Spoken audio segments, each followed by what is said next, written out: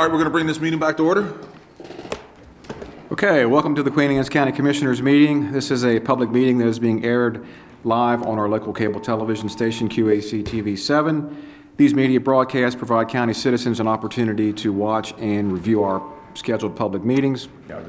In addition to our live audience this evening, we are providing remote options for citizens to watch and participate in county commissioner meetings.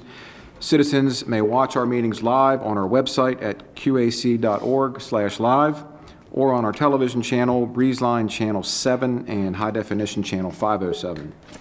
Citizens may also participate by joining the live Zoom meeting by going to qac.org/public comment.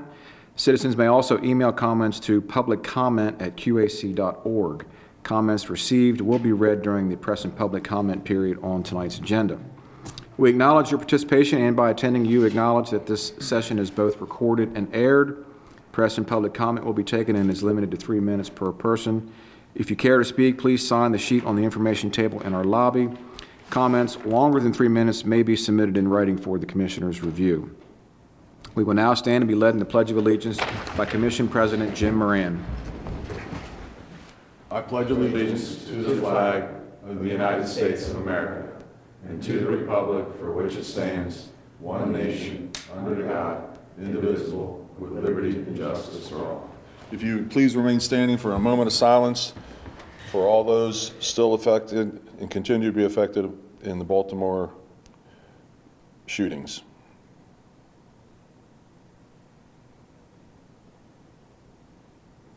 Thank you very much.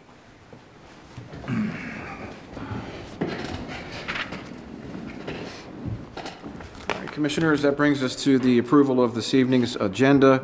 Our agenda for today's meeting on January 10th, the regular and closed session minutes from your December 13th meeting have all been circulated for review. Do we have any additions and or corrections?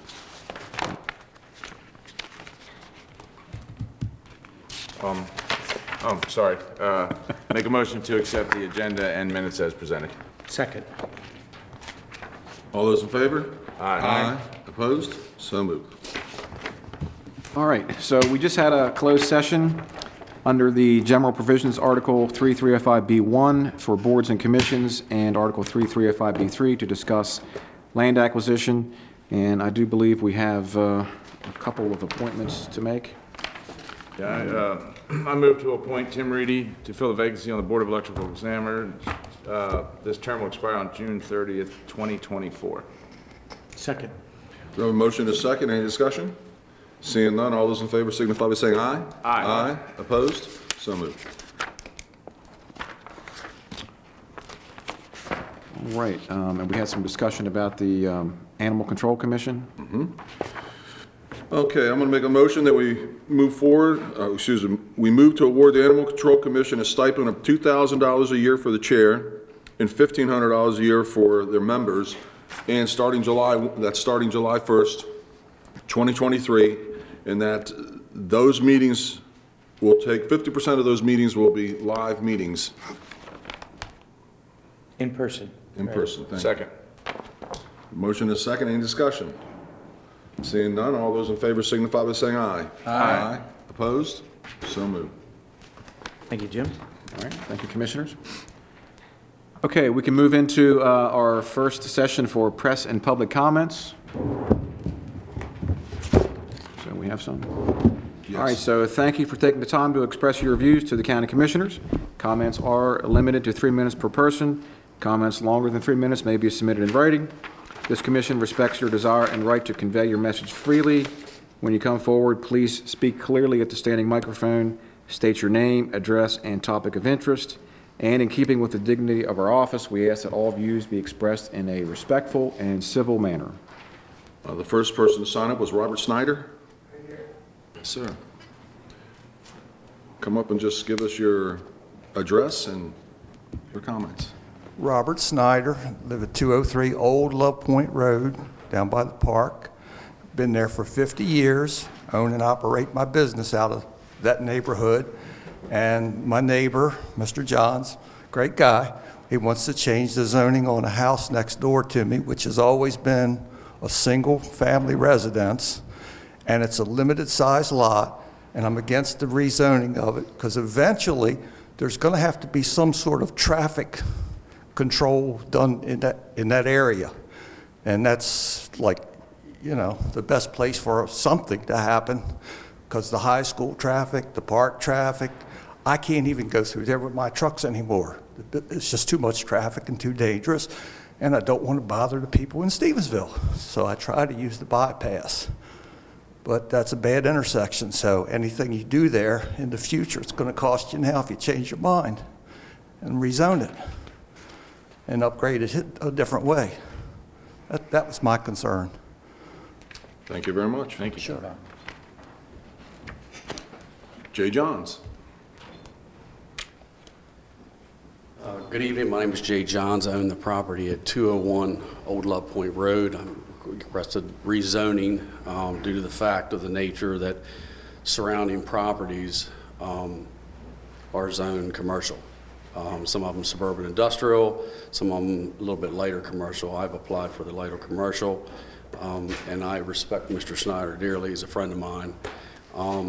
I just want to say that, you know, he, like he said, he mentioned he operates a business, a construction business, dump trucks and all that on the opposite side of the house. And I just would, you know, I think that it should be, I should get granted a rezoning, and that's all I have to say.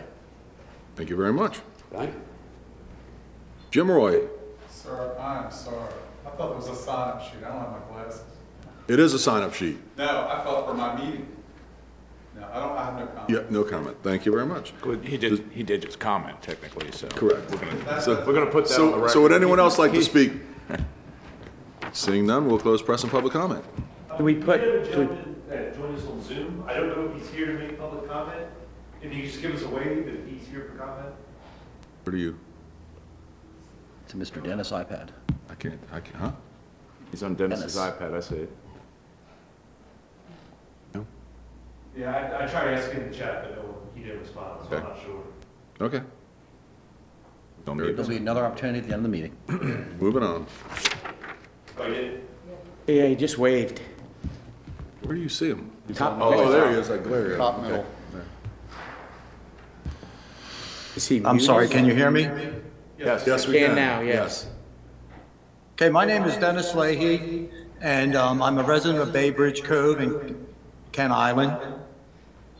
And I have a comment to make about item number 16, CRR number 45. Is that clear? There's a proposal to change 3.4 acres from countryside to urban commercial. And at the potential impacts, it's stated that Thompson Creek connector could potentially cause or alleviate some transportation concerns. My concern is that the connector road hasn't even been built yet, and we have no other information about it. And also, there's other developments proposed, Royal Farms, a marina, so a lot of activity in that particular area. I think this issue should be tabled or somehow held back until we have more information about the future of routes of this particular area. Route 8 is right now heavily traveled, and I don't see a need for a zoning change at this particular time until we have better information about what the future brings. Thank you. Thank you. Is there anyone else that'd like to speak? Is he talking about two different properties? Thank you. That's it. He's talking about Royal Farm? No. He's coming across. Okay, we'll close public comment. Okay, first up, Commissioners, we have our presentations. First up, we have Kelly Huber, Character Counts, Coach Specialist, Proclamation for Fairness. And I just, You don't look like Kelly. Kelly's not I wasn't gonna be the one. I'm gonna be the one. Here has not been good for Kelly. I'm not sure if you all are aware, but Kelly presented us with a resignation in November, and Been on the search. we're now we're hoping that our search is wrapping up, but at this particular time, we have no one that has been placed in that position yet. I just did want to take a couple of minutes to say she has, as always, come through in terms of helping. And I mean, this character counts has always been her passion, and she has kept the ball rolling in the air through this last month or so, and intends to, of course, be continuing with character counts, hopefully in a coaching position, because she wants to get back to the children. We have approximately 72 coaches. We're serving over 100 classes in the elementary schools. We have a unique situation in the middle schools where we're doing the 3 coaches, and they're coming into the classrooms multiple times each week. And this is on a rotation basis over, I think, 6 weeks. And they're trying that to see how that particular thing works. And we're really hoping that program does it fits in with what we have been doing. We're in our 23rd year, and Susan Coppage was supposed to be with me tonight, but she had a family emergency and at the very last minute, and she's still recovering from her incident earlier last year, or in the spring of last year. We have tonight as our special guest, to give you a little bit of background, approximately, I want to say 5 to 10 years ago, as an outgrowth of the Character Counts program, we started what they called community mentoring. And we went along with that as a co-program, working together with Character Counts, and then it was separated into its own program, and we've been operating that it's operating as a separate entity. And tonight we have 2 guests, Kia and Doncella. They're both here now. Why don't you come up? Come on up. So that you can tell them a little bit about what you're doing in that area, because as you all are aware, Thank you.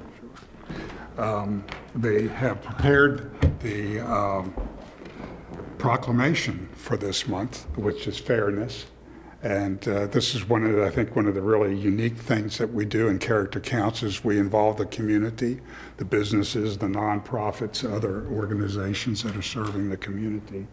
And this is one, if you would care to just take a couple minutes and tell them what you're doing and how exciting it's been. Good evening. I am Doncella Wilson, the co-founder of Maneri Stream Alliance. We are covering 6 counties here on the Eastern Shore, providing supports and services. And just want to mention, I am a class of '93 graduate, Chris, from Queen Anne's County High School. Nobody's okay? perfect. I just want to put that on record, okay? I just want to let that. Anyway, so the support and services that we're providing is the community mentoring program here in Queen Anne's County. We're housed in the Kennard Cultural and Heritage Building and able to meet with students weekly there. I have with me tonight Kia Johnson, who is our new coordinator. Last year when we were here, Ms. Yolanda Acree was with us. Yolanda has transitioned to continue to lead our history initiatives, which another thank you to this commission, as you all gave us a support letter for the Shantytown of the Narrows project. And so that project, it still builds, is complete, it lives at the Kennard, but it also, we will continue to add to it. So it's oral histories about the watermen, the people who lived at the Narrows, one of which was my great-grandmother that lived there, and I remember going to the Narrows and things like that. So thank you again for that support And it's letter. really great. If the people haven't seen it yet, they should go see it for the without history a of the doubt. Kent Narrows. Without a doubt. It's amazing. It's it's now restaurants and hotels, but really was Yeah, it just a tells the huge story. hub right of Yes, the county. A huge hub of businesses, African-American owned businesses during that time. And we all know when we start to explain, we're like, you know where the jetty is? Okay, that's right. That's the area we're talking about. It's Sure. like, oh, Yep. okay. The old shanties and everything. Right, Yeah. The old absolutely. shanties, so Yeah, stories out of there. like Chris said, if you have not been to the Kennard Alumni Association Museum there, it is something worth, It's amazing, yeah. unbelievable. It is. So thank you for that support in order to receive funding to be able to keep that project going. So what I have for you though today is just information on our program for the community mentoring. We'd love you all to come by at any time, open invitation to be able to meet with our students and talk about what the commissioners do here for Queen Anne's County. Excellent. Very good. We have a proclamation. Yes. Commissioner Yes. Dumino. Proclamation 2301, whereas Queen Anne's County was declared a Character Counts community, and whereas all community members have been called upon to embrace the 6 pillars of character and incorporate these traits of good character into their daily lives. And whereas the Character Counts pillar of the month for January is fairness, And whereas fairness can be interpreted as impartial and just treatment or behavior without favoritism or discrimination. And whereas fairness will be demonstrated by all citizens as they go about their daily lives. And whereas everybody will be treated with the same amount of respect and receive equitable justice. And whereas all citizens in our community will have access to quality education, health care, affordable housing. They will also have an opportunity to earn a living wage and receive fair treatment from their employers. Whereas fairness is also required and demonstrated at all levels of government, community, and business organizations. And whereas fairness will be the focus for civil, economic, ecumenical decisions, regardless of color, race, age, gender, religion, or national origin. And whereas we will strive as a community to uphold these values and commitments with integrity and accountability. Now, therefore, Queen Anne's County Commissioners do hereby designate the Character Counts Pillar of the Month for January to be fairness. Thank you. Very good. Ladies, thank you very much for your work, and we'll take those. Okay, all right, thank you so much. Praise you. Okay. Thank you. Again, I want to thank you for taking the time to allow us to speak this evening and bring you up to date on what's going on, and wish each and every one of you a happy new year, and may this be your best year ever. Thank you. Thank you, ladies. Thank you very Wayne, much. I just want to thank you for your years and years and years of service to our county. My pleasure. As long as I've known you, 20 years. Every time I talk to you, I'm doing something. Thank you, Wayne. Thanks, Wayne. All right, Commissioners, we can move into our legislative agenda next for this evening. First, we have, if you want to look at tab 6, item number 2, on page 1, we have ordinance 23-01. This is the public facilities bond authorization for 2023. And this is the public local law to authorize and empower the county to borrow not more than $7 million for the purpose of financing and refinancing certain public facility projects consistent with our FY23 budget. For introduction. I'll introduce County Ordinance 2301. All right, thank you, Commissioner Wilson. Our next item is the county hearing on ordinance 2213, and we have a few minutes before we can commence with that. Do we want to? Were we scheduled to go at 6 on that? No, 10 till. 5:50. Okay. 5:50, so we can. Knock out a couple of the action items? We can do some action items if you Yeah, want. Okay. All right, if you want to turn to tab number 3, action items, we have a total of 6, I believe. So the first one is for the Department of Parks and Recreation. This is a capital equipment purchase for zero-turn mowers.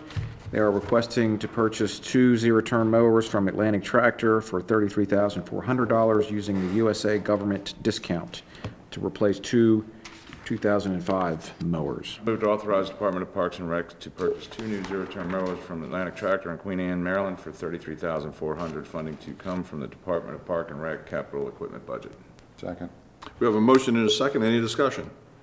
I just want to comment that these are replacing units that we purchased back in 2005. So it's probably, those are being held together by duct tape and bubble gum, I'm sure. I think we got our money's worth out of those. Very good. Any other comments? Seeing none, all those in favor signify by saying aye. Aye. Aye. Opposed? So moved. 5-0. All right, thank you, Commissioners. Item number 2 on pages 7 through 10. This is for a Kubota RTV purchase. Also for Parks and Recreation, they're requesting to purchase this Kubota RTV from Burke Equipment in Felton, Delaware for $30,754.85 using the Sourcewell discount 031121. I move to authorize Department of Parks and Rec to purchase 1 Kubota RTV from Burke Equipment in Felton, Delaware for $30,754.85, funding to come from Department of Park and Rec capital equipment budget. Second. We have a motion and a second. Any discussion on this one? The 800-pound gorilla in the room. What's an RTV? It's a, There's a picture in there. yeah, there is. Do it, yeah. It's a, Glorified ATV. well, yeah. Gator. Will it have the snow removal capabilities and all that? It does have the snow removal capabilities. Okay. Again, that, we have that so we can do sidewalks and, tight areas and stuff like that. Okay. And that's to replace the one that was on the But trail. but the acronym's still a mystery, right? Recreational vehicle. Okay. Mr. Director, are you going to sell the older ones on eBay? No, we're not. Junk them? We try to trade them in to dealers, and we'll get a small price for that. And that's, a way to get a little bit of a discount and also to keep our, our assets, clean, our record clean, say that we disposed of properly. Any other discussion? Seeing none, all those in favor signify by saying aye. Aye. Opposed? So moved. We can go now, right? Thank you. Okay. All right, Commissioners, it is 5:50. Do you want to move into the hearing at this point in time? All right. All right, Commissioners, we will open the hearing for Ordinance 2213, comprehensive rezoning requests and rezoning of the reduced growth area. So we have Mr. Thompson. He will officiate the hearing, and we have a presentation to present each one of these, and we'll take public comment as they are presented by our staff from Department of Planning and Zoning. So, Patrick? Ready? This is a public hearing being held by the County Commissioner of Queen Anne's County, January 10th, 2023 at 5:50 p.m. in the County Commissioner Meeting Room, Liberty Building, 107 North Liberty Street, Centerville, Maryland, to receive public comments regarding proposed county ordinance number 22-113, a bill entitled An Act Concerning the 2022 Comprehensive Rezoning Request and Rezoning of the reduced growth area for the purpose of rezoning 20 parcels of land in Queen Anne's County to conform to the 2022 Comprehensive Plan by amending the official digitally generated geo-referenced Queen Anne's County zoning map. The Planning Commission gave this proposed ordinance a favorable recommendation. Any person who wishes to comment on the proposed ordinance may do so at this hearing. Speakers will be limited to 3 minutes each. Written testimony of any length may be submitted on before the hearing date to the County Commissioners at 107 North Liberty Street, Centerville. Copies of the proposed ordinance have been available to the County Commissioner's office prior to the hearing during normal business hours. All hearing sites are accessible to individuals with disabilities. Sign language interpreters and assistive listening systems are available. Part of the record of the proceeding will be a certificate of publication indicating the notice of the hearing was published for 3 successive weeks in the Bay Times, Record Observer, newspapers of general circulation in Queen Anne's County. Also, the recommendations of the Queen Anne's County Planning Commission in the form of a memorandum from Stephanie Jones, Principal Planner.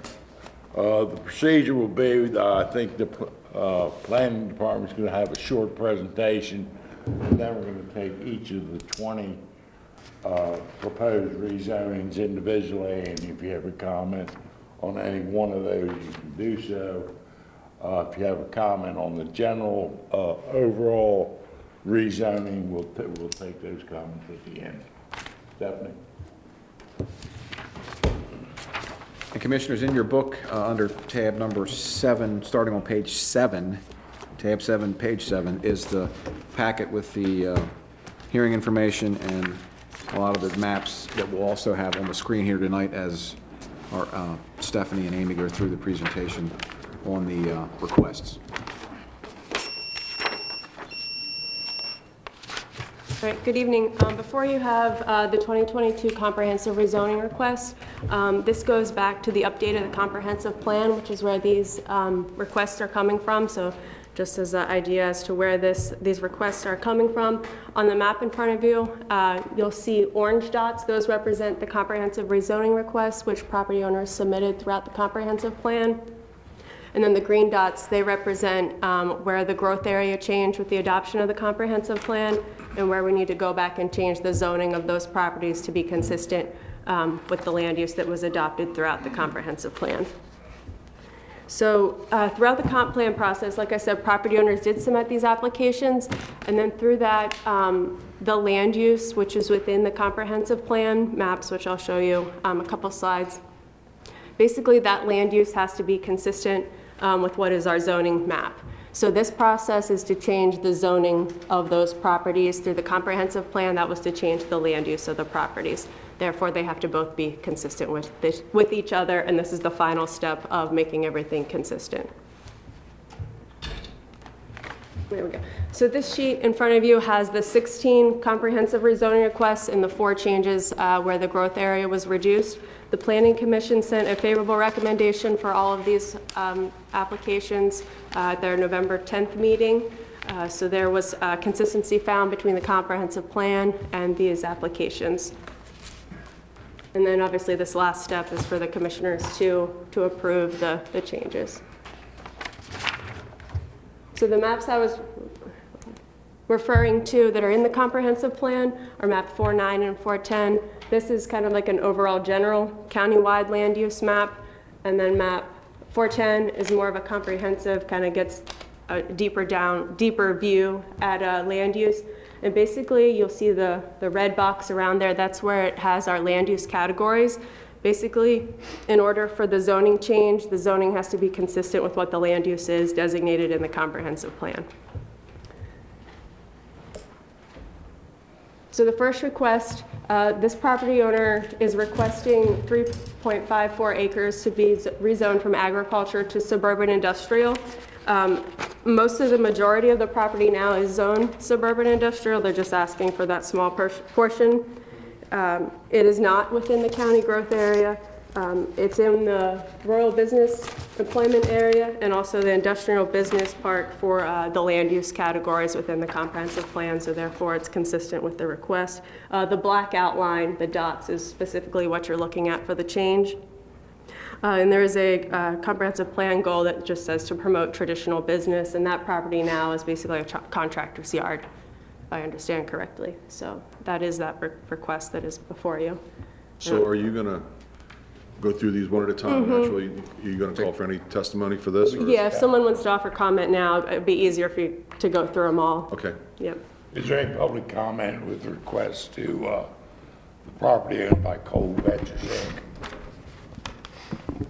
Hearing none, go on to number 2. Okay.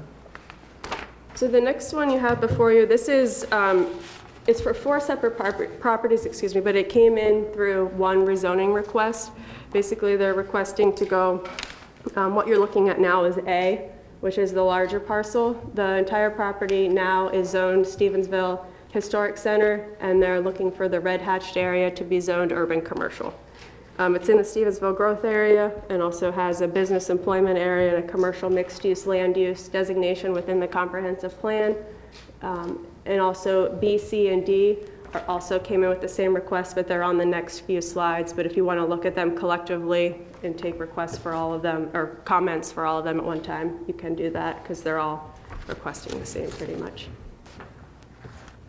Okay, so are there any public comments with respect to items 2, 3, 4, and 5, properties of Michael and Ellen Foster, Queenstown Bank of Maryland, Madison Land Partnership, and MPH Enterprises, LLC? Go on to number 6.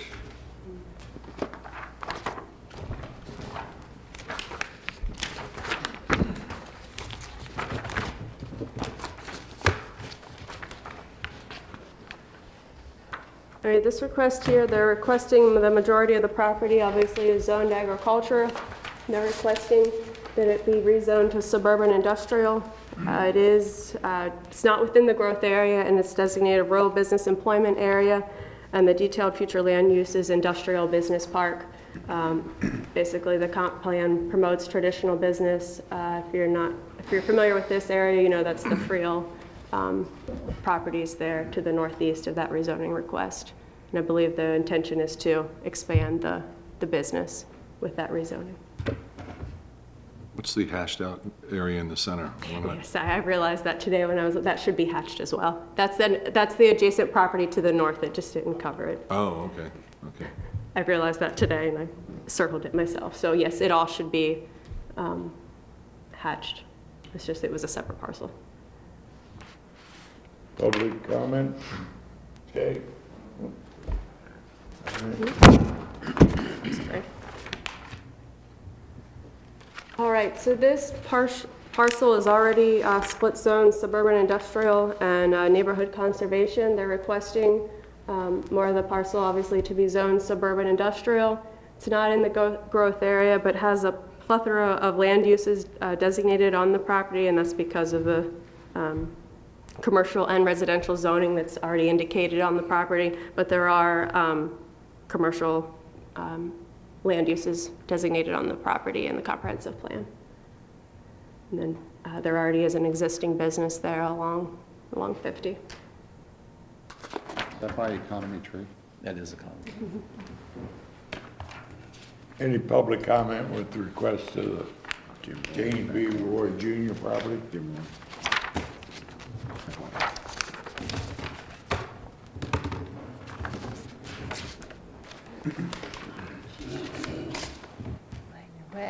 No, it's really. So this property here, it's already zoned neighborhood conservation. They're requesting for it to go from neighborhood conservation 1 to neighborhood conservation 8. It'll be the same zoning district and the same uses permitted. It's just that they're requesting a higher density on the property with NC8. It's within the Chester growth area, and it's already medium density residential and established residential areas within the comp plan. Any comment with respect to item number 8?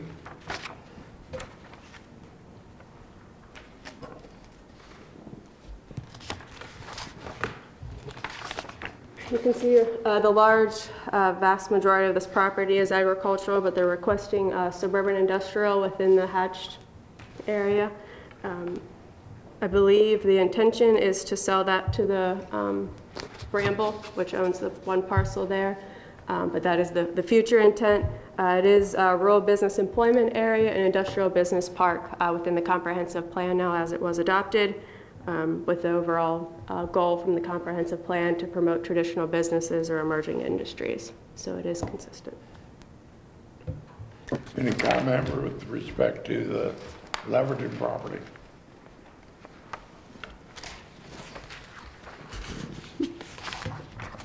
All right, this property here is along 301 where Cherry Lane is. They're requesting to go from agricultural to suburban commercial. It is within the Queenstown growth area. It's designated as rural business employment area and commercial mixed use within the comprehensive plan. And then there's a strategy within the comprehensive plan to leverage recent improvements to US 301 in Delaware to take advantage of economic development opportunities. Any public comment with regards to the R.B. Baker and Sons property? Is that where the veterinary, place is right there?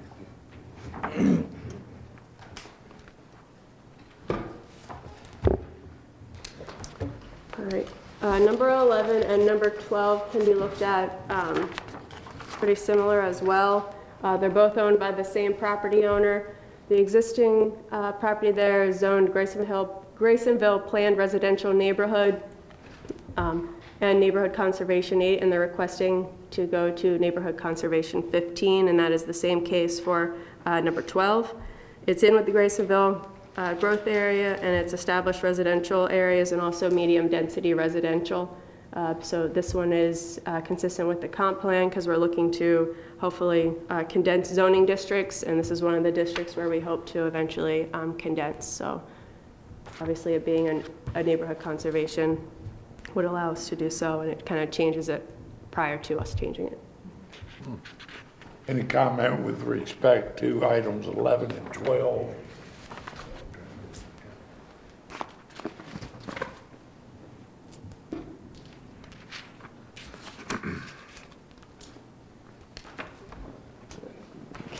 This property is requesting a change from neighborhood conservation 2 to agricultural.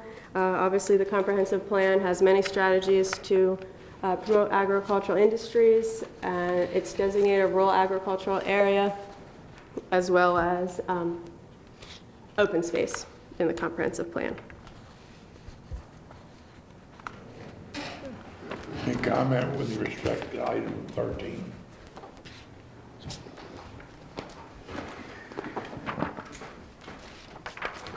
Okay, this property here, it's already split zone, Ken Island suburban commercial and suburban industrial.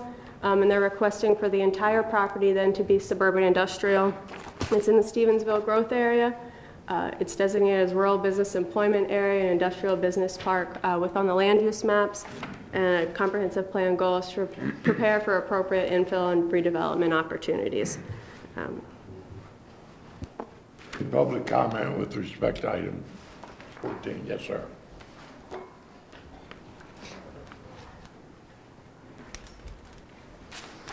Good evening, Commissioners. My name is Mike Rinelli. I live at 610 Love Point Road in Stevensville, adjacent to 307 State Street, which is the property in proposal number 14, CRR 38. I'm here in opposition to CRR 38, and I'd like to call your attention to what may be significant legal questions surrounding the application. Specifically, I think before voting on the ordinance, it's important that the Commission determine whether this application was timely under the QAC code. The applicant had previously submitted a map amendment and request, and on November 27, 2018, this Board of Commissioners issued findings and a decision regarding this same property, and the Commission denied an identical request by then owner AYS Marine to rezone this parcel from KISC to SI. Again, that was ordinance 1803 that was denied on November 27, 2018. Then on November 15, 2019, AYS, the owner, again petitioned the county for a rezoning from KISC to SI, is what you're considering today. But I wanted to call your attention to QAC Code Chapter 18-122E. If the commissioners deny or refuse to adopt any proposed map amendment after a hearing, essentially it says the petitioner may not, no petition may be accepted for filing until 12 months, the expiration of 12 months later. So essentially there's a 12-month waiting period for them to ask for this again. So November 28th, 2018, November 15th, 2019, less than 12 months.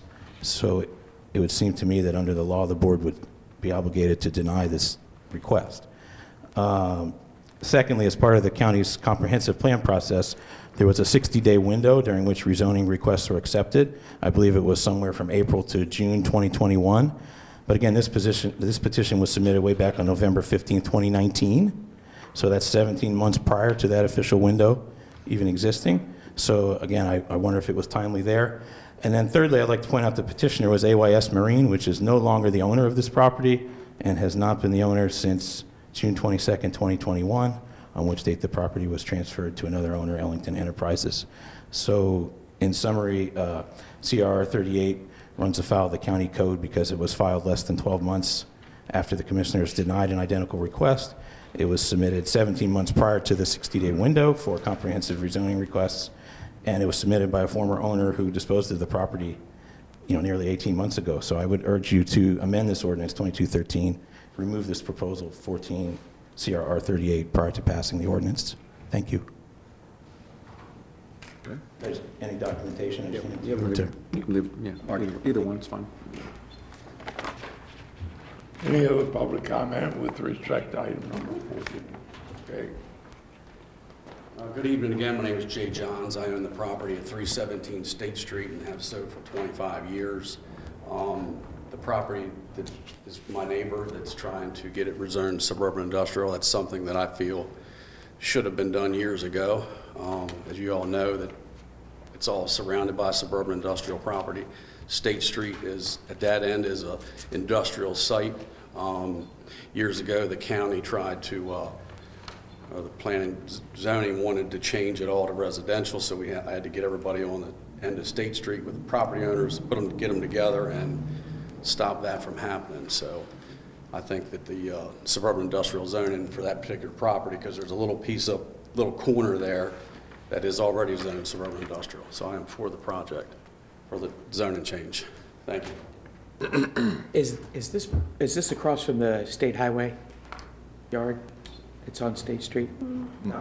Not that far down? It's a little farther down. A little bit further down? Yeah. Okay. You can actually see the road by the church. Yeah, there's a little insert map. Okay. Any other public comment with respect to item 14?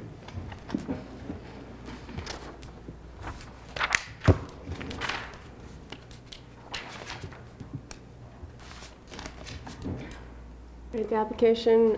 Before you, they're requesting Village Center. They're currently zoned Neighborhood Conservation 8. It's in the Stevensville growth area along Love Point Road. It's established residential area and medium density residential within the comprehensive plan. And for the comp plan, strategies prepared for appropriate infill and redevelopment opportunities. Any public comment with respect to number 15? Sir. Hi, thank you. Again, Mike Rinelli, 610 Love Point Road in Stevensville. This is on proposal 15, CRR 44 on 201 Old Love Point Road from NC to VC zoning. I live just down the street from this one in full view of the long-standing residential property with an old house on it. It's right in the middle of the V where Love Point and Old Love Point Road meet. If you drive into the high school, you're probably familiar with it. It's the site of a historic home and immediately adjacent to the Stevensville Historic District where I live. While there is commercial activity nearby, the property both abuts and is adjacent to other residential lots. And I want to point out that allowable uses in the VC or Village Center zone include convenience stores with gas pumps, liquor stores, auto sales and service, boat sales and service, restaurants, fast food, and retail. And I have concern that such uses and the accompanying increases in traffic, noise, lights, and signage would neither be desirable or compatible with the surrounding NC district. Commercial development in the middle of this already dangerous fork in the road could pose a hazard to neighborhood children and to drivers coming to and from Kent Island High School, Old Love Point Park, and Cloverfield. So I would ask the Commission amend this ordinance 2213 and by removing this proposal, number 15, CR 44, prior to passage of the ordinance. Thank you. Any other comments? Sir. Robert Snyder, live at 203 Old Love Point Road, adjacent to this property. And this property has always been a single-family residence as long as I can remember, been there 50 years, and so is the rest of that north end of town. And to change it and put any kind of a business there, that intersection is over 100 years old, and it doesn't work for modern traffic flow. It needs to be redesigned, and to change the zoning, you're just going to hinder that, create more problems. So I'm just against it. Thank you. The public comment. Again, Jay Johns, I own the property at 201 Old Love Point Road. Just want to point out that Mr. Rinelli pointed out the fact that there'd be 7-Elevens or like commercials in that matter that's permitted under that zoning. That property is very small and it's limited to what uses can be on it, which could be approved, and it's nothing like that. So that's all I have to say. Thank you. Any other public comment? Item 16. All right, this property before you, just some, I guess, history about this property. It was subject to litigation with the county. The result of this request basically is what was required through that litigation.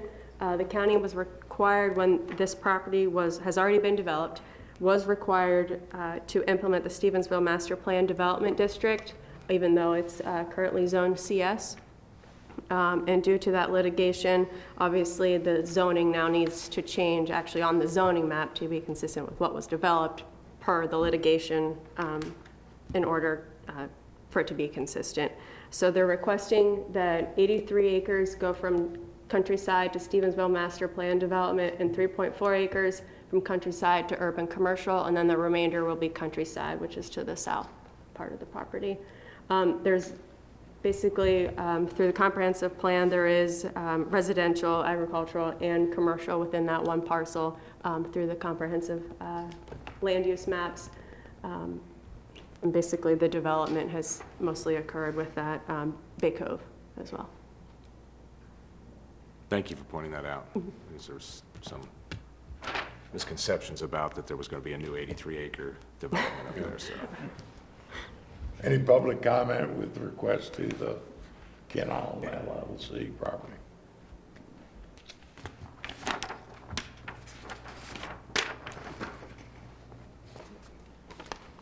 All right, so that takes us to the growth area. Through the comprehensive plan, the growth area was reduced in the Chester area.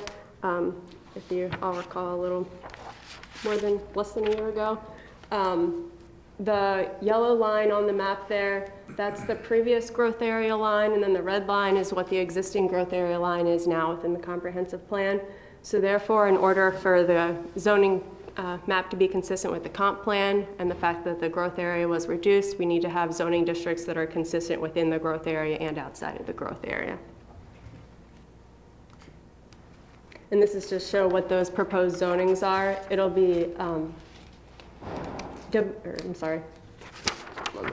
Town Center, they're adjacent to Route 18, and then it will be Countryside outside of that.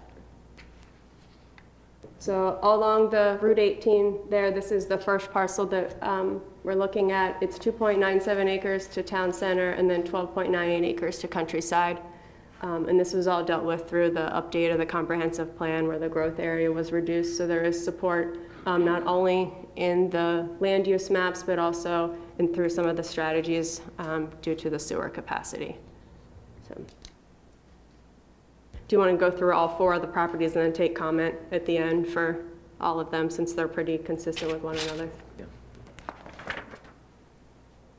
Right, this is parcel, or the second parcel we're looking at. It's in the dashed line. What will be rezoned to Town Center will be along 18 and then Countryside outside of there, just consistent with the previous one that we looked at. And all of the same comprehensive plan strategies and recommendations apply as well. And then for this parcel, it'll be 3.96 acres for a neighborhood village center. 3.96 acres of Town Center and then 42 plus acres for Countryside. And then the last parcel, it's currently NC along the road there, but that will stay. And then outside of that will be Countryside. There will be no TC on this parcel at all, but obviously all of the sewer allocation and all of those recommendations from the comp plan apply as well. So I think that's all 4 of them. And then just to summarize really quickly, in terms of the town center zoning that is proposed along Route 18, that decision was made and approved for 2 reasons. One was to afford the property owner who had expressed strong previous interest in a mixed-use commercial development to afford some reasonable opportunity to pursue a development that could actually be served with the capacity that we have. And that zoning district was selected because that is consistent with the surrounding zoning district. So it wasn't an arbitrary decision in terms of what that land use or zoning should be. It's consistent with the surrounding land uses and the potential for what might fit into that area in the reduced growth area in light of our adequate public facility ordinance challenges. Any public comment with respect to items 17, 18, 19, and 20?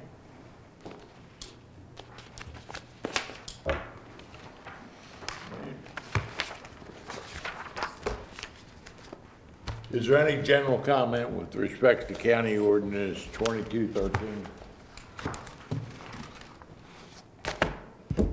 Seeing none, we'll close the hearing. We'll leave it open for 2 weeks. We'll be voting at our next meeting. Thank you very much. Stephanie, nice job. Thank you. I mean, it was easy to follow and understand, so I Good. appreciate that. I know the packet was a little overbearing when you got Makes it. sense. It made sense when you read through it. So Oh, good. I'm glad. It's good. Thank you.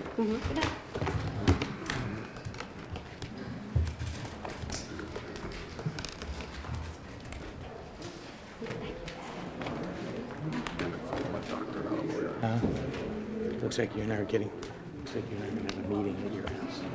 Did you what? You and I are going to have a meeting at your house. All right. David will be involved. Why don't we bring definitely do that. Yeah, right? You just, we talk about that. It's like the old days. That's right. Ready? Absolutely. Moving on. All right, Commissioners, we can go back to conclude our action items for this evening. We got 4 remaining. If you want to flip back to the tab number 3, and starting on page 11, the next item is the bipartisan infrastructure law compliance confirmation for locally owned transit systems, and this is some new requirements for transit agencies that receive FTA formula grant funds. We are required to create a joint labor management safety committee and develop a safety plan. The plan is included here in your book, and we are looking for the commissioners to acknowledge that we've done that and completed this task for our locally operated transit funding. I move to accept the Public Transportation Agency Safety Plan as stated by the 2021 Bipartisan Infrastructure Law of the federal government, as Queen Anne's County is considered a large urbanized area. Second.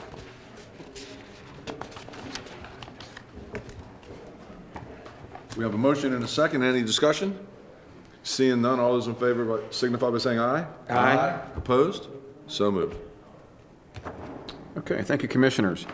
Item number 4 on pages 22 through 28 is a property lien for a nuisance violation at 3809 Main Street, Graysonville for unkept grass. I move to approve Resolution 2301 to place a lien on property located at 3809 Main Street, Graysonville, Maryland, the amount of $260 for nuisance violation. Second.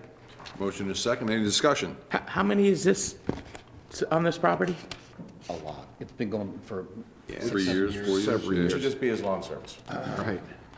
I wasn't going to vote for it until Vivian Well, I think- sent me a dissertation. Yeah. Okay. Any other discussion? Seeing none, all those in favor signify by saying aye. Aye. Opposed? So moved.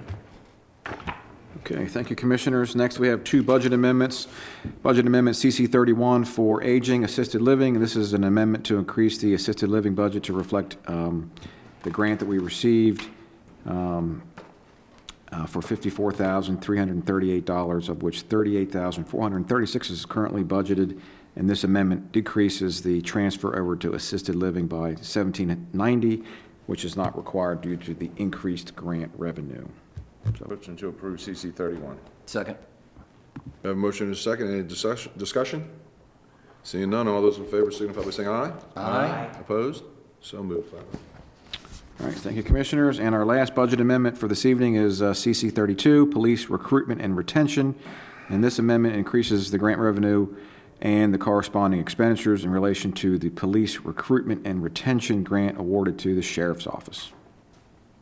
Motion to approve CC 32. Second. Have a motion and a second. Any discussion? Seeing none, all those in favor signify by saying aye. Aye.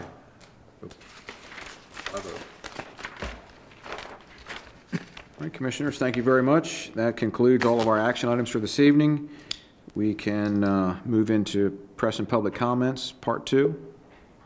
And I do believe we had some mail-ins or some emails. We can. I'm sorry, what? We have a bunch to read, but I didn't know if anyone else in the room was. Press and public comments. Yeah, has anybody signed up? Did you notice? Would anybody like to speak? Okay. All you. All right, we had a number that emailed into our public comment line, so. So I'm going to do these in groupings. Whoa. This first group is going to be about the Bay Bridge Marina Concept Plan. I'm going to scoot over here for you, Chris. Maybe this one's better.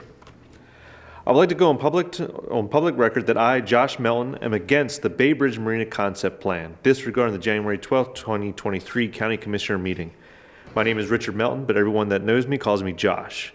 I have lived on Kent Island for over 20 plus years. I remember as a kid there were vast farmland and very little houses. I have watched the island grow to where it is today. I'm also a volunteer firefighter and know that all the extra houses and families have put a toll on us first responders. My grandfather, Doug Shreve, when he was the head of the QAC Chamber of Commerce, would often speak out things speak out against things like this and not say it is a bad thing to do, but to let the county commission know where the people stand. I really think this is a bad idea in many respects. For example, traffic that is not needed to be added, a sewer plant that can't handle the growth, and I also think it's bad timing on the marina's part. I think there needs to be more studying done before this is allowed to happen. If the current county ordinance says that the sewer is only for commercial use, then that is what it should be before, and the party in such should be held accountable. If they're trying to make market something is commercial and it is not so. So please, before you act, take into consideration all that is already here on the island and make it better, not worse. Josh Melton. Was that addressed to us or the planning commission? Because January 12th is the planning commission meeting. Yeah. Right. So, yeah, I'm not sure. I think we're getting some emails about the planning commission meeting, but they're coming to us as well as the planning commission. Correct. Okay. Next comment comes from Linda Henley. My name is Linda Henley. I live at 201 Topside Drive, Stevensville, Maryland, 21666 in Bay Bridge Cove. I have been a resident since May 2021, but I have had close ties to Kent Island since the mid-60s. In a short time I have lived on Kent Island, I have been extremely alarmed at the amount of commercial development that is taking place. I recently wrote about the Royal Farms proposal on Route 8 and my opposition and my certainty of the dangers this venture places on the citizens that live in the area of Route 8 on Kent Island. This is my formal note against the proposed Bay Bridge Marina concept plan. The same fears and concerns are with this proposal as the Royal Farms proposal. There simply is not enough infrastructure in place to manage all these multiple projects, and it is already heavily congested and dangerous part of Route 8. How much more can you expect this area to absorb? It is dangerous, and to look at these proposals as individual projects without thinking about them whole. As has already been discussed and debated, the Royal Farms proposal is simply too dangerous for anyone living or traveling along this portion of Route 8. Now, this proposal suggests that it can handle 4 new story commercial apartment buildings with 174 apartments. Think of the number of cars. Potentially adding 348 additional cars if each unit has 2 people residing in them, not to mention the traffic using the commercial space. I've been reading about sewage issues, and calling this proposal commercial is a loophole when it is clearly primarily residential. It is the same area of Route 8, and the same issues are there, but this one is even larger. This is getting completely out of control. Common sense has to prevail here. You can conduct all the traffic studies you want, but just live here for a week and you'll know everything you need to know. Let's also not forget the safety of these residents literally living right next to an airport landing strip. It's crazy. I understand things change and development is part of the process, but it must be done in a safe and reasonable manner that doesn't just benefit big business. The safety of your citizens must come first. Please let some common sense prevail and do not approve this proposal. Hoping you do the right thing, Linda Henley. You said that somebody lives in Bay Cove? 2021. Yeah, Topside Drive, Stevensville, and Bay Bridge Cove. I mean, go ahead, I'll say it at round table. Okay. Well, so, hold on. Just as a general note, these are really addressed to the planning commission because we're not weighing in on any of these things that is their concerns. Correct. So if these folks were here this evening, they would be limited to 3 minutes? Correct. All right, so any of these looking forward at them going to take you more than 3 minutes to read? Yes. Some are very short. There's 1 or 2 that are relatively long. Proceed. Next comment comes from Deborah Grolman. I would like to enter in public record that my, Deborah Grolman, opposition to the Bay Bridge Marina concept plan. I understand this proposal will be discussed in a planning commission meeting on January 12th. The area of Route 8 is where this additional development is proposed is already dangerous to those who drive it on a regular basis. It has only 1 entry and 1 exit point, and any accident that occurs stops traffic and causes delays and a dangerous situation for drivers and pedestrians. The other concern is the dire situation of Kent Island's sewer capacity. More residential usage will only add to this problem. As someone who was raised on Kent Island and has many family members living there, I would like to stop the overdevelopment of this once beautiful island and preserve what land and wildlife still exists. Over the past 50 years, the island has become one of what might refer to as suburban sprawl, and while some development is necessary to provide revenue to the county and the island, and recent developments which threaten the environment, increase the traffic, and max out the sewage capacity seem needless and thoughtless. Thank you for listening. This next comment comes from Michael Newman. I'm writing to you in order to enter my comments in public record on my voice grave concern for the Bay Bridge Marina concept plan. My name is Michael S. Newman, Army retired, disabled veteran, 319 Anna Carroll Drive, Stevensville, Maryland. I am very much against the proposal for numerous reasons, but first and foremost for the safety of myself, my family, and the safety of my fellow citizens of the county and thousands of visitors, commuters, vacationers traveling throughout our county. As you are well aware, Route 8 is extremely dangerous as it stands. At all times of the day and every month of the year, there are already way too many homes and businesses in the area adjacent to Route 50 on Route 8. We do not want and we do not need more housing and more gas stations or more stores. Adding apartments and commercial space is an extremely safety hazard, and it adds additional environmental strains and risks to our cherished land and makes absolutely zero sense to allow this. My family and I are already regretting our decision to buy our first ever home in this area. My grandfather moved here back in the early 1970s. I've been visiting here all these years, and it continues to become unsafe daily. I should have known better. I commute daily to and from work to Fort Meade and then again on the weekends to Fox 5 TV station in Bethesda, Maryland. Point is, I travel Route 8 and Route 50 often. I take my 14-year-old daughter to school daily. She attends Kent Island High School. However, due to the lack of space, she attends the Mattapique Middle School in the AM session, then is bused to the main high school campus in the late morning. I fear for her safety as it is. Adding more residents and businesses will increase my fear for her and other children that trust us to keep them safe. And we obviously aren't able to handle the current amount of residents and traffic safely. We must do the right thing and stop this and all proposals to grow in this area. Enough is enough. I need to turn left coming out of Kent Manor Road on Route 8 to take her to middle school south of our neighborhood. There have been many times that we have had to wait 12 or more minutes in order for traffic to be clear for our left turn to be safe. So now we turn right on Route 8 heading north, then make a U-turn at the light at Thompsons Creek Road and Route 8 Remocoke Road to turn around and head south to the middle school. That is safer, but is still a high-risk maneuver due to oncoming traffic and lack of a left turn green arrow at the light. It's sadly the safest of the two options. Our community, Ellendale, is not complete, and so many more families and more children, more traffic is already approved and coming. We can't stop that.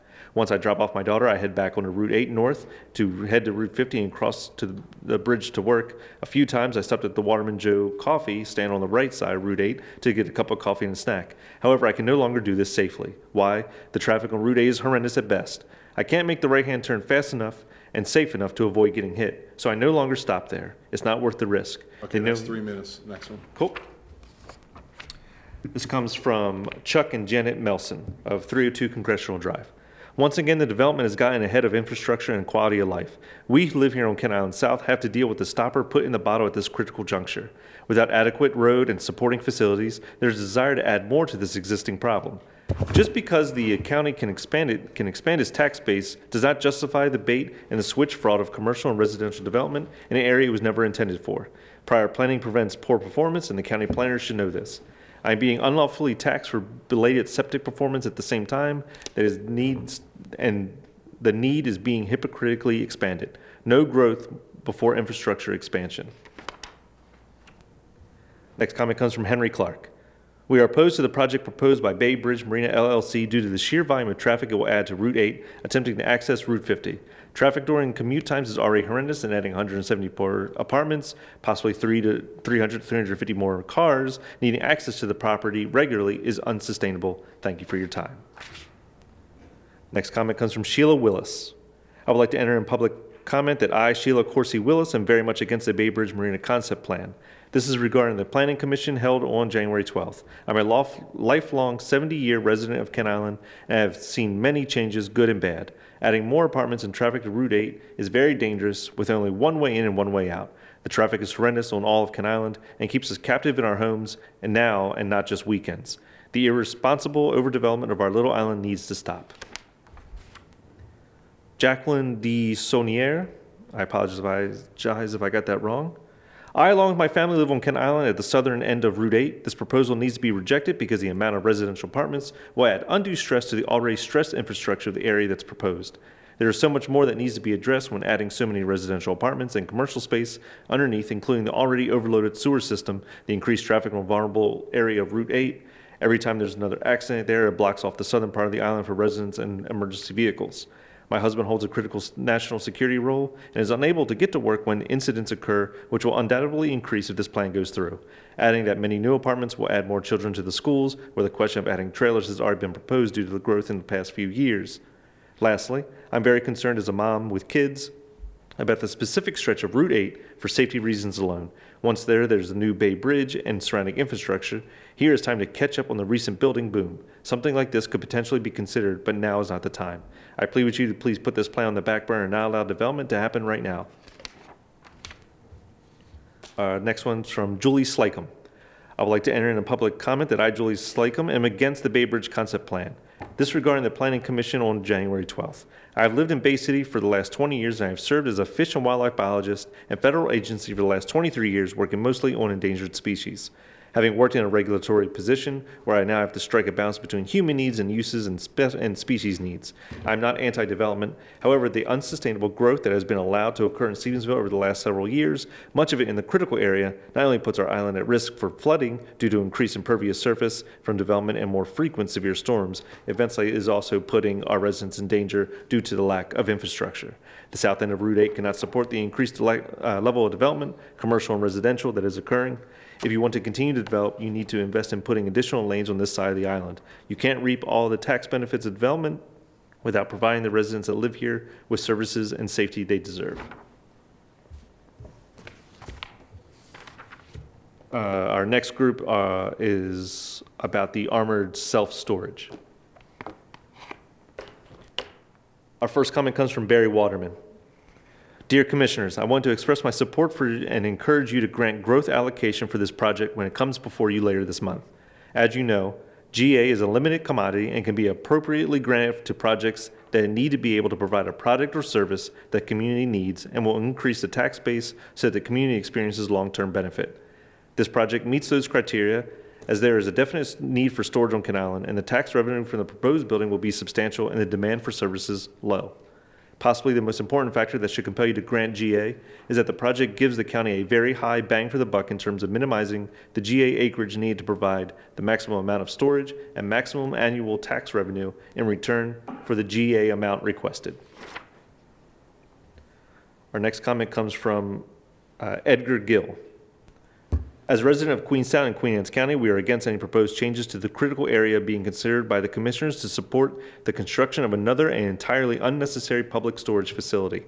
Besides being inconsistent with current comprehensive plans that protect and preserve the Chesapeake Bay and its tributaries, the size, scale, and scope of this project will prove detrimental to the environment and encroach on areas vital to wildlife and the surrounding creeks and bay. To increase in commercial development is a blight in our way of life, and this type of business appears unnecessary as dozens of similar businesses already exist nearby.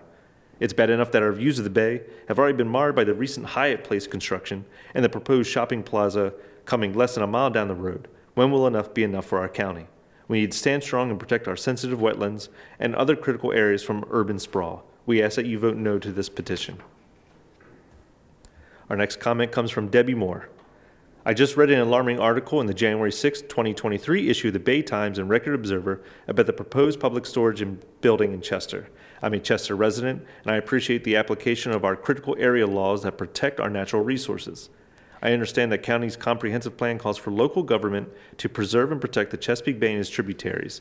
An immense public storage building in a critical area currently designated for limited development is not an appropriate use for Chester.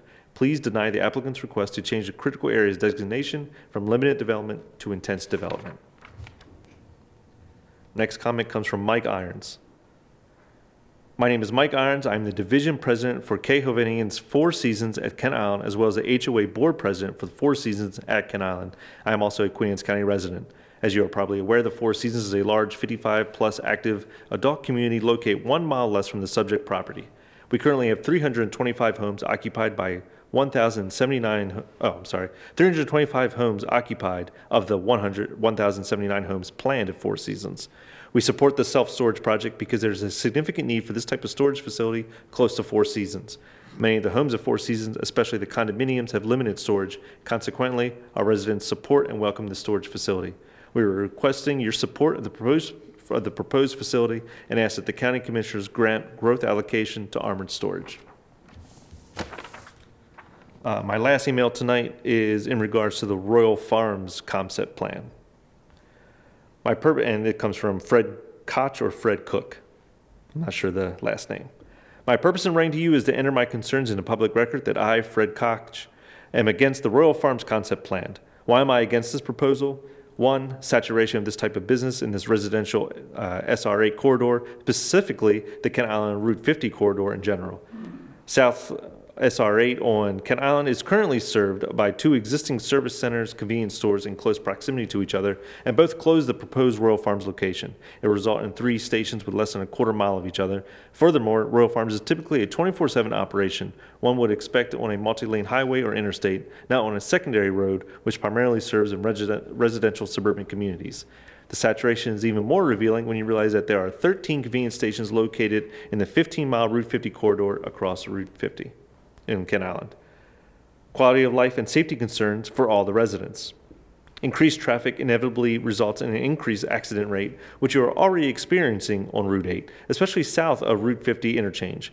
Maryland State Highway Administration has been potentially exacerbated by the danger on South Route 8 near the very site of the proposed Royal Farms project before any ground potentially has been broken. The Kent Island South Trail attracts cyclists and pedestrians and runs parallel to South Route 8. However, it begins and ends at the Marine Academy Drive near Mattapique. There's no path north of Marine Academy, so that cyclists and pedestrians who travel north of there must utilize the shoulder. SHA recently shifted an entry into an expanded northbound second lane about 1,000 feet south of where it was originally, and by doing so, completely eliminate the shoulder. Cyclists and pedestrians are now literally competing for space with motor vehicles on the highway. This is a safety issue now, and I don't see this ending well once a Royal Farm station is built. This is not good fit for South Route 8 demographics, and I think Queen Anne's County administration can do a better job setting criteria for commercial property used in an existing residential community. You earned it. Thank you. I saw Stephanie up here for a while, and I was like, I could beat that. Thank you. You've outdone yourself. And nobody else wants to speak, so we're going to go right into a roundtable. And Jack, number 1's up. So we had our Winter Mako conference tail end of last week.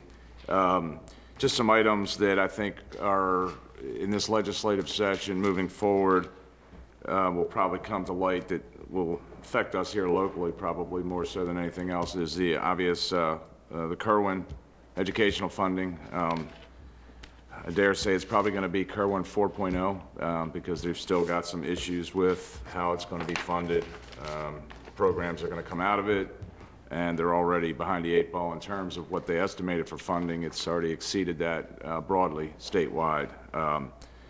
So we'll wait and see on that. I'm sure that's going to be a quick topic out of the gate. Another one that's going to affect us here in the long term, actually it's going to be national, but in terms of capital expense here locally, is the push for the EV cars. And it's great we want to do this, the electric vehicles and things like that. Besides the concerns on the electrical infrastructure that's available to even serve a society of electric vehicles, one of the things that's come to light is the fact that these vehicles are very dangerous when they catch on fire. The containment system that is available to protect our firefighters, some of the stuff that we've seen is the firefighter can't get within 40 feet of a burning electric vehicle due to it will breach their FR clothing to the point where it's dangerous for them because of the heat that is exerted off of the fire.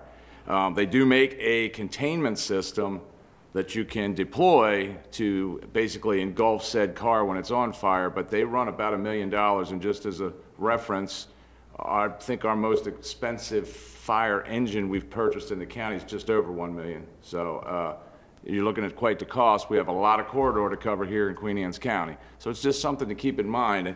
All great ideas, sometimes they have unintended consequences, and I think this is going to be one of them. Another issue that comes along with this is the solar, the utility-grade solar. What they want to do now is they want to put battery backup at the utility-grade solar sites. The information that's come out, and they're lithium-style batteries, the information that's come out from them and is going to be shared down through the firefighting ranks here pretty soon is the fact that if they catch on fire, evacuate the area. Do not try to put it out. Do not try to get into the area. The advice is to watch the plume of smoke so you know where you have to evacuate people. So again, we're looking at here zoning that out in Queen Anne's County, that you will not be able to have these battery backup systems in any of the solar systems here in Queen Anne's County because it's just really not worth the risk, honestly. So Other than that, that's the highlights from Mako. There was a lot of good information that came out of there. This legislative session should be interesting to say the least. The only other thing I wanted to bring up at roundtable is I think we need to have the conversation, gentlemen, with the comprehensive plan being passed and moving forward with the zoning and the idea that we're going to push the growth into our municipalities, is we really have to have that serious conversation about the APFO and its effect countywide when the municipalities are not subject to it at this point for growth. So I think we have to look at that, because if you put 250 homes in one of our municipalities, it certainly affects our schools, and there's no provision in there for it. So I think we need to, and I've spoke at the COG meeting about this needs to happen, so they're aware there's going to be some conversation about it, but I think it's, again, we know we don't have any growth on Kent Island without sewer, so we know where it's going to go, and we've got to prepare for it so that we're not caught behind the 8th ball having to build schools because we weren't prepared for it. So that's all I got. Very well. Patrick, you're up. Yeah. I really enjoyed my time with the guys at Mako, and it was well beyond what my expectations were. Good. I went, like, why am I going to this to, geez, I wish it would be another day. You know, it was quite informative to get to talk. I got to meet our Kent County counterparts, our Caroline County parts, our Cecil County parts, our Counterparts. We got you. And it was very interesting that we all talked about the jail. We all talked about Kerwin. We all talked about, making sure that the Whitsitt Center doesn't go out, isn't closed by the new governor. And next to the Whitsitt Center, Commissioner and I were talking about some thoughts about that. So anyhow, all in all, it was very informative. I'm glad that I went. And reiterate everything that Commissioner just said. I would go, the concern is the safety of our first responders. And I sat next to a commissioner from Caroline, Buddy, and he was saying that if you get too close to the lithium battery that is on fire, it can actually, some, not all, can seep through our first responders' protective layer and go into their clothing and their skin. Not a good situation. And then on top of that, the manufacturers tell you to stay 50 feet apart, 50 feet away from a burning vehicle. And you can't put them out. And I would like it if, I'd really like to hear from the chiefs of the departments and with Scott and with Director Haas on how we're going to address this when it does happen, because we all know it's going to happen. In some areas, they literally pour 4 or 5 or 10,000 gallons of water on it, bring in a forklift, which they don't have, bring in a container, which they don't have, pick up the car and dump it in the container and fill it with water and let it sit for days, if not 2 weeks. It's kind of crazy. We don't have a uniform way to address this and to protect our first responders. So I'd really like to hear from what they think is the best way to handle this. And maybe a grant for that $1 million container, but that could take months and months and a year. So they need to come up with a plan. I'm putting it on the FEC meeting agenda for the next FEC meeting to discuss it with the chiefs. Yeah. So. And that gets back to having a grant writer to support Director Haas and Zach. And this is specifically would be a good way to help them try to get more apparatus for our county. Who's writing theirs? Thank you. Well, again, the Mako conference, I just want to touch on another angle there. So the folks that aren't familiar with the MACO conference that we're referencing up here it's a governmental leadership conference that takes place a couple times a year, and it gives the elected officials in the various counties across the state of Maryland the opportunity to sit in on sessions and seminars to improve their understanding of various processes, whether it be Department of Public Works, whether it be planning and growth areas and how it affects departments similar to our county across the state of Maryland. But I wanted to, and you have these experts in these various departments within county government, and I just wanted to brag about Queen Anne's County because we had two directors of two different departments within Queen Anne's County government that did speak on several occasions at the conference as experts in their field. So that's something that we should be pretty pleased about. I got to sit in on it's that time of year for our fire departments who are swearing in their new officers. Commissioner Jim Moran and I had a chance to sit in on Goodwill Fire Department here in Centerville. And I just want to reiterate the importance of the fact that our firehouses are all volunteers. I think if we had to go to a paid service, the tax increase that would have to take place in order to pull that off would not be stomached well by our taxpayers. So when it comes to the time where these fire departments are reaching out to you to help in fundraising efforts and support their need to purchase equipment, just remember that they are saving us a tremendous amount of money by being an all-volunteer service. And that's all I have. B? Fire away. All right, well, all the MACO talk has already been taken up, but, and MACO means the Maryland Association of Counties, and this is something we attend twice a year with all the other county officials throughout the state. It's very important, and we do learn a lot, so that was good to have that. Happy New Year, everybody, by the way.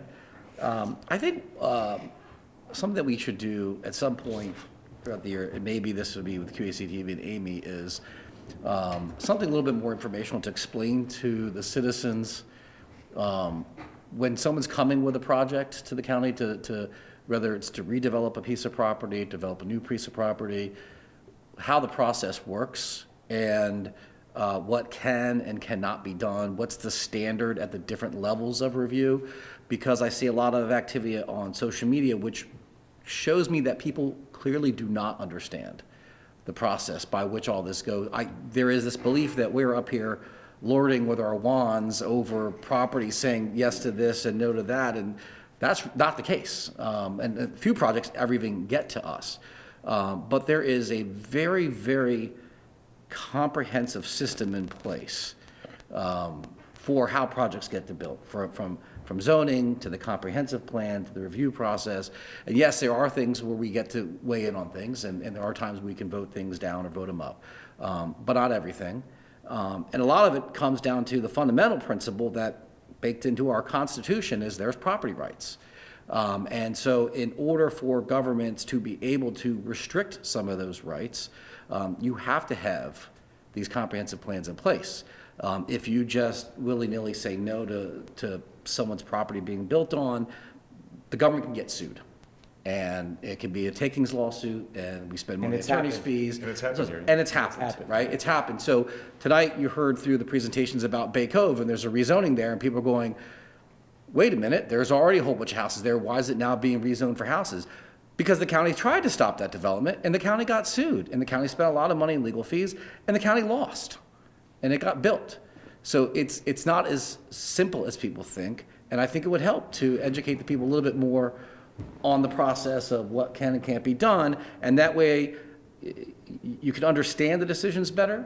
You still don't have to agree with them, but you can understand them better. But more importantly, then the citizens know, how they can get involved at the different stages, whether they like something or they don't like something. Because I don't like the feeling that people think there's this arbitrariness to it. There's not. It's very complex, and I'm still learning a lot of it. A series, perhaps. A series. About, what is a concept plan, first of all, right? What's that approval entail? Because you hear people say things like, well, we don't need this business. That's not our job to decide what business should come or not come, right? The market decides that. If you don't need something, then that means there's no customers. Well, then the business won't succeed. It will fail. Any business is like that, right? And we don't, I mean, we try to promote economic development. We try to help businesses grow in the county. But, you know, someone says, well, what we need is, you know, this business. We don't, it's not our job to go and say, hey, Home Depot, come here, or something like that. You know, we're trying to help promote businesses and cater to the needs of what the citizens are asking for. But at the end of the day, these are private enterprises that are making a decision. Do I want to open here? Do I think that this is a climate where I can make money? Because I guess maybe let out the secret. Businesses do want to make money, and it's not greed. That's what they do, right? I mean, that's why we all go to work. You know, a lot of us don't love what we do every day, but you know, you have to make money. You got to pay bills, and so the businesses are not going to come to places where they think they're not going to be successful. They put a lot of money into these studies, and they think that there is a market. And if it's not, they'll go out of business. And so I just think that a little bit more into that, so that we can sort of clear up this misconception that somehow we're up here and, you know, to go to your point, lording over it. To your point, just real quick, a story that actually happened. Jim was serving, I guess, at that time, when the Royal Farms the second Royal Farms came in, too, making all the pushback we got. We don't need another Royal Farms. We don't need another Royal Farms. Lo and behold, I go by those Royal Farms every day to go to work, and they're always packed. And then on top of that, then a Wawa came. And a Wawa, we don't need a Wawa, we don't need a, and again, I go by the Royal Farms, Wawa, they're all packed every morning and on the way home. So again, to your point, Commissioner, you're 100% right. We don't get up here and say what's going to be successful and what's not. There are laws out there for what you can and can't do in terms of development, and that's... Yeah, I mean, there's a lot of developments I would have rather not seen here. I mean, we Absolutely. have people talking today about Bay Cove, whereas I say that they don't like it. I mean, Mr. Snyder will tell you how much time that my son, your son and me's probably, that was our second address in high school, right? When Terry Price had that farm. I would rather see Terry Price's farm still there. You know, so there's a lot of things that, you know, we don't like, but that doesn't mean we can just stop because we don't like it. Right. I mean, and we did a lot in our last board to curb residential growth. Well, this Kenmore Marina that's coming around again. Right. There's a lot of different things did. And some people ask, you know, why is it all in Ken Island? That's where the sewage is treated, right? So that's where it is, and the state tells the counties, you can't do septic, so you can't build there. And the state says, you gotta grow smart, so you gotta grow where your infrastructure is. Well, you know, there's Ken Island. That's a lot of why you see it all in Ken Island. It's because the state passed laws to push everything in this direction. Well, some of that happens that way. So there's Harris, Glendenning, Smart Growth, right? So I mean, it's not just this willy-nilly on us. And I agree. I don't like a lot of these things, but you know. Plus, a lot of people that have moved in here in the last 10 years don't realize that most of this development was already in the hopper 20 years ago, 25 years ago. So it's really just coming to fruition. It's always been. It was always going to be there once it got through its lawsuit stages and things like that. And now it's here, and now it looks like, oh, this big growth boom. But again, it's been out there for a long time. Yeah, so I think maybe some sort of educational videos with QAC TV to sort of explain the process so that people can be better engaged, understand, and you know, then they can still blame us for it. It's okay. That's to your point too, is put dates on some of these projects people are seeing right now. The Bay Coves of the world, the Ellendales, the Gibson Grant, the larger communities up there, and show when they were actually put into the planning stages, when they came to fruition, and how long that process takes. I mean, Cloverfields took, 25 years to build out, I think? Somebody told me? Close to 25 years to build it out. Ken Island Estates is on 50 years. Right, that's what I'm saying. So it takes and some a of those while. developments that we see now that are having problems that were done 50 years ago, they would never get approved today, right? Absolutely not. The lots are too small. They don't have stormwater management that you have in now. I mean, a lot has changed. It, believe it or not, has gotten better. For the better, right? But, you know, we don't want to see Ken Island turn into Manhattan, despite what people think. Correct. So that's just my little rant. I just want to make sure we're educating people a little bit more. County. Right. I mean, I think let's talk with Amy and we'll get some stuff together on that. Good. Chris can come up with an education. I'm going to put my soapbox aside now and let you talk. All right. Well, first off, I agree with what you're saying, and I would like to say that, you know, I think it's, you know, the Baytime Star Democrat plays a powerful point in this. And when they publish letters with some of the things that were said about the new storage facility that just aren't true. And public read it, but it was in the paper, it must be true, without any chance of rebuttal. And I think that's, you know, that's That's not the way, you can get the lather up in the community, but that doesn't help anything. So, I disagree with that. I was the only one that didn't go to Mako. I had some other meetings, but I'm going to be the first one to say congratulations, Jack, for being sworn in. Thank you. You're almost to the top, and you'll be there shortly, and that'll be a huge feather in the cap of Queen Anne's County and you. So congratulations to that. He'll replace Calvin Ball. Yeah. No. Calvin's a good man, so that's. Johnny that's next? okay. 2 years. 2 years. Yeah. You got Johnny O from Baltimore County. Yep. I'd like to say that anybody that doesn't know, which I hope everybody knows, county ride is free.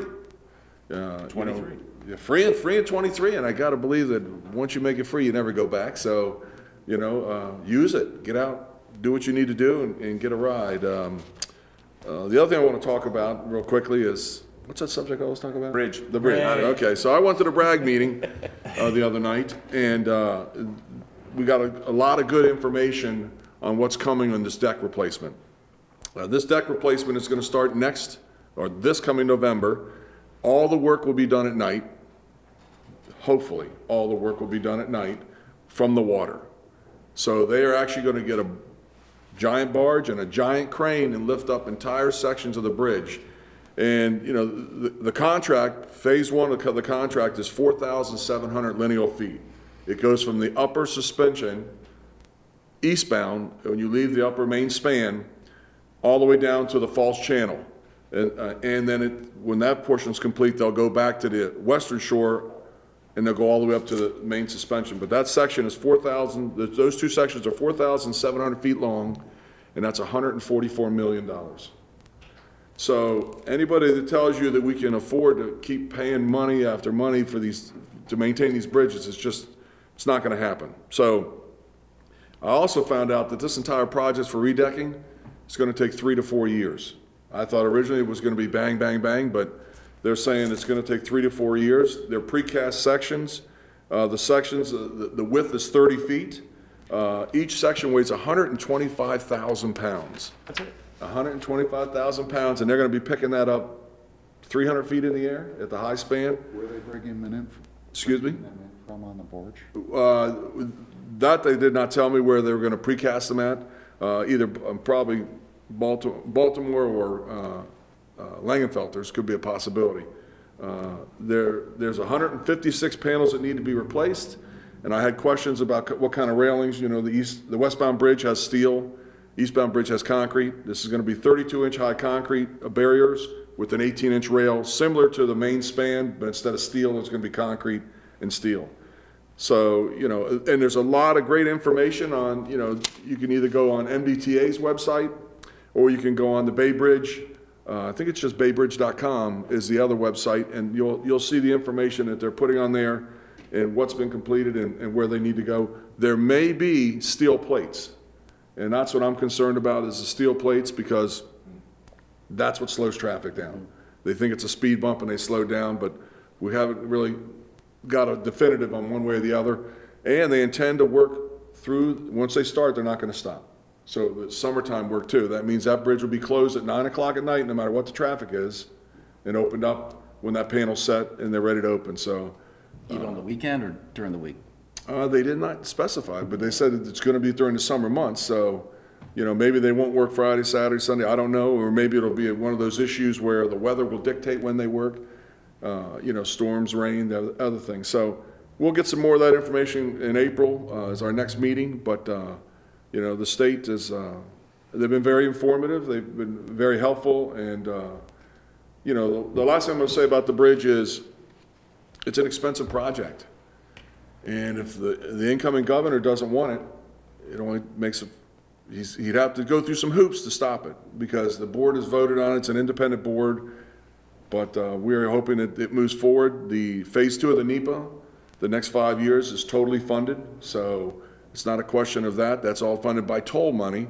So they have that funded, and that's moving forward. So we need to get to phase 3. So we're going to be sitting like this. Oh, I'm sorry, in the gates.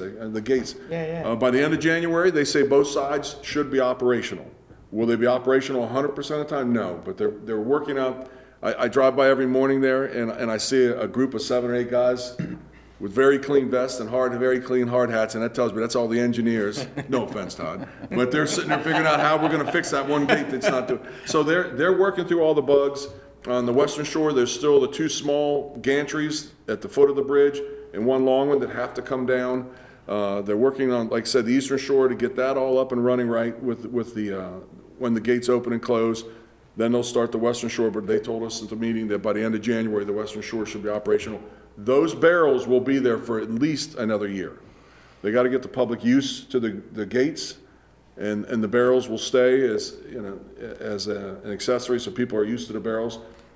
Last thing I'm going to say on this is, when you see the red X, get out of the lane. They are going to be giving you tickets. We are trying to enact. Actually, when you see the yellow, you start to get out of it. Correct, but don't go through the red ones, because you're going to get a ticket. And we are trying to enact some more stringent laws for the bridge, for commercial vehicles, tractor trailers, people towing RVs, people towing boats, to stay out of that middle lane, get all the way over in the right lane on both bridges for safety reasons. So if nobody's, real quick, if nobody has seen it yet, when you come on Contraflow and you're working your way back to the eastern shore, as you get the lights that are in the lane, that's pretty amazing. You see how they got white ones and yellow ones? They got white one and yellow ones to simulate the white line and the yellow line. So if you haven't experienced that yet during Contraflow at night, to see that, that's pretty amazing. So there's a lot of contracts. If you go on the website, you'll see there's a lot of contracts that have, I mean, hundreds of millions of dollars have been spent in the last 2 years. And, you know, for safety reasons and to get the bridges drivable. These new sections will be 3 feet wider than the old section, so that helps when there is an incident, that the cars can move over to the shoulders and emergency vehicles can get down through the middle. But that's all I got. Take a motion to... Make a motion to adjourn. Second. Here we go. Thank you very much.